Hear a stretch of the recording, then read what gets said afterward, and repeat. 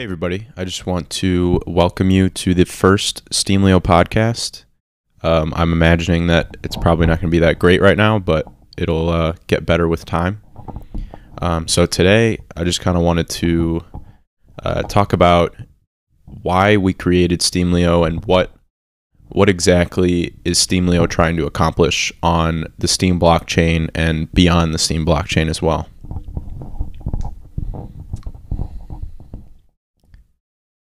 Steemleo was founded with a specific purpose.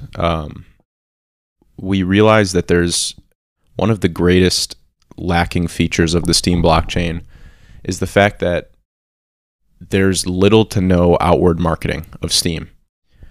There's a little presence on Twitter, but that presence on Twitter isn't really yielding any new accounts. It's not really yielding new content creators and new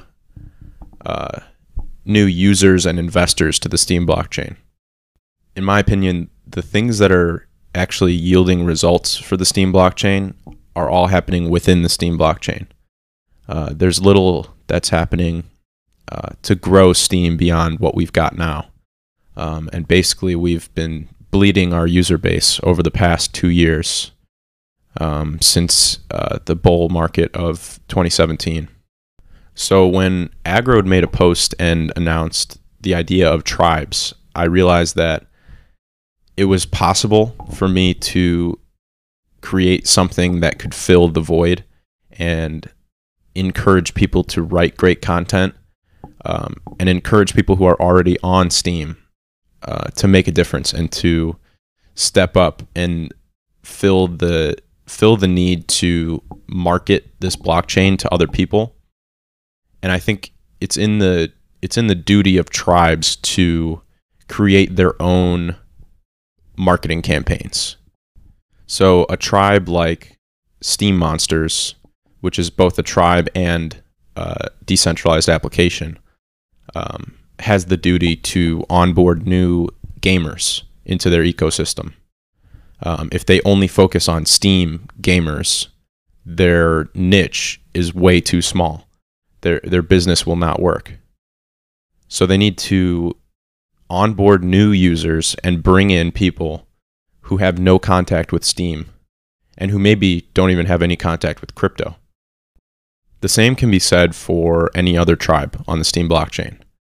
So whether it's Steemleo or Palnet or even SCT, these tribes need to do things that market their community to people who are outside of Steem. Because if you just keep focusing on who's on Steem now, which is less than 10,000 people, you're not going to get very far. There's little room to grow. There's little money to be made. There are little resources to tap into. The world at large is ripe for the taking, and it's Steem that I see as having the potential to tap into the normal everyday user of social media. But what confuses me is that there's so much effort to build Steem, which is good, but then where's the effort to bring people to what you're building? Because the saying goes, if you build it, they will come. That saying, it doesn't work. Nobody's coming just because you built something. You have to inspire people to show up. And further than that, you have to inspire people to keep showing up and keep putting in work and believe in the greater mission. Because if nobody believes in your mission, then the mission is already dead. And that's why Steem has lasted as long as it's lasted, is because the core user base believes in Steem so much that they won't let it die. They believe in the mission and the purpose of Steem. And that's the only reason why Steem still exists with no outward marketing. But imagine what could happen if Steem onboarded even 100 new users every month into the ecosystem and turned even 50 of these users every month into core Steemians, people who use the blockchain every day for a variety of purposes, whether they're playing Steem Monsters or writing investing content for Steemleo, or even posting pictures of their cat on Apex. The group of people that can be tapped into from the greater world is so large because Steem has so many niche communities within its niche community. So the question is, what can you do to change that? Because if onboarding was so easy, then we would have millions of users. The problem is that onboarding is so hard, especially when you have a platform that isn't intuitive. Steem is far from intuitive to someone who has no contact with Steem, and especially to someone who has no contact with crypto. Someone with no contact to crypto would have an easier time climbing Mount Everest than learning how to use Steem without any proper instruction or someone spoon-feeding them exactly what to do and when to do it.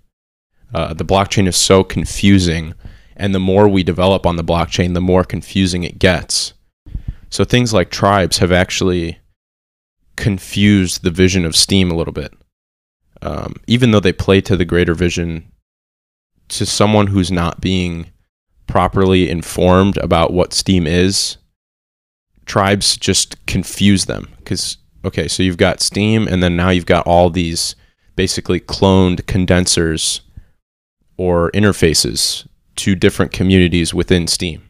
So while tribes might confuse some people who aren't properly onboarded and informed, they also create an opportunity for niche communities to reach out on social media and on other platforms and bring people to Steem, but bring people to Steem with the focus of bringing them to their community, not to just the Steem blockchain. So Steemleo can step in by using Twitter and by having a podcast and using other marketing means to onboard investors who want to write about investing and maybe earn some crypto in the process, but less so get rich from creating content, and more so join a community of people who are passionate about investing and who are connected by this technology, this blockchain technology that allows us to transfer money instantly and create content that will never be destroyed and avoid censorship by always having this blockchain layer that nobody can censor. You can be censored from an interface, but you cannot be censored from the blockchain. So to just close this out, I think a lot of people will wonder about what this podcast is about, and I know a lot of people wonder what Steemleo is about. Steemleo and this podcast are about investing. The core of it is investing. So will every podcast talk about Steem? No, it won't. Some podcasts will talk about options. Some podcasts will talk about stocks, maybe even bonds. Anything that falls under the umbrella of investing will be talked about on this podcast. But Steem is still at the core. Steem still underpins everything that Steemleo is about.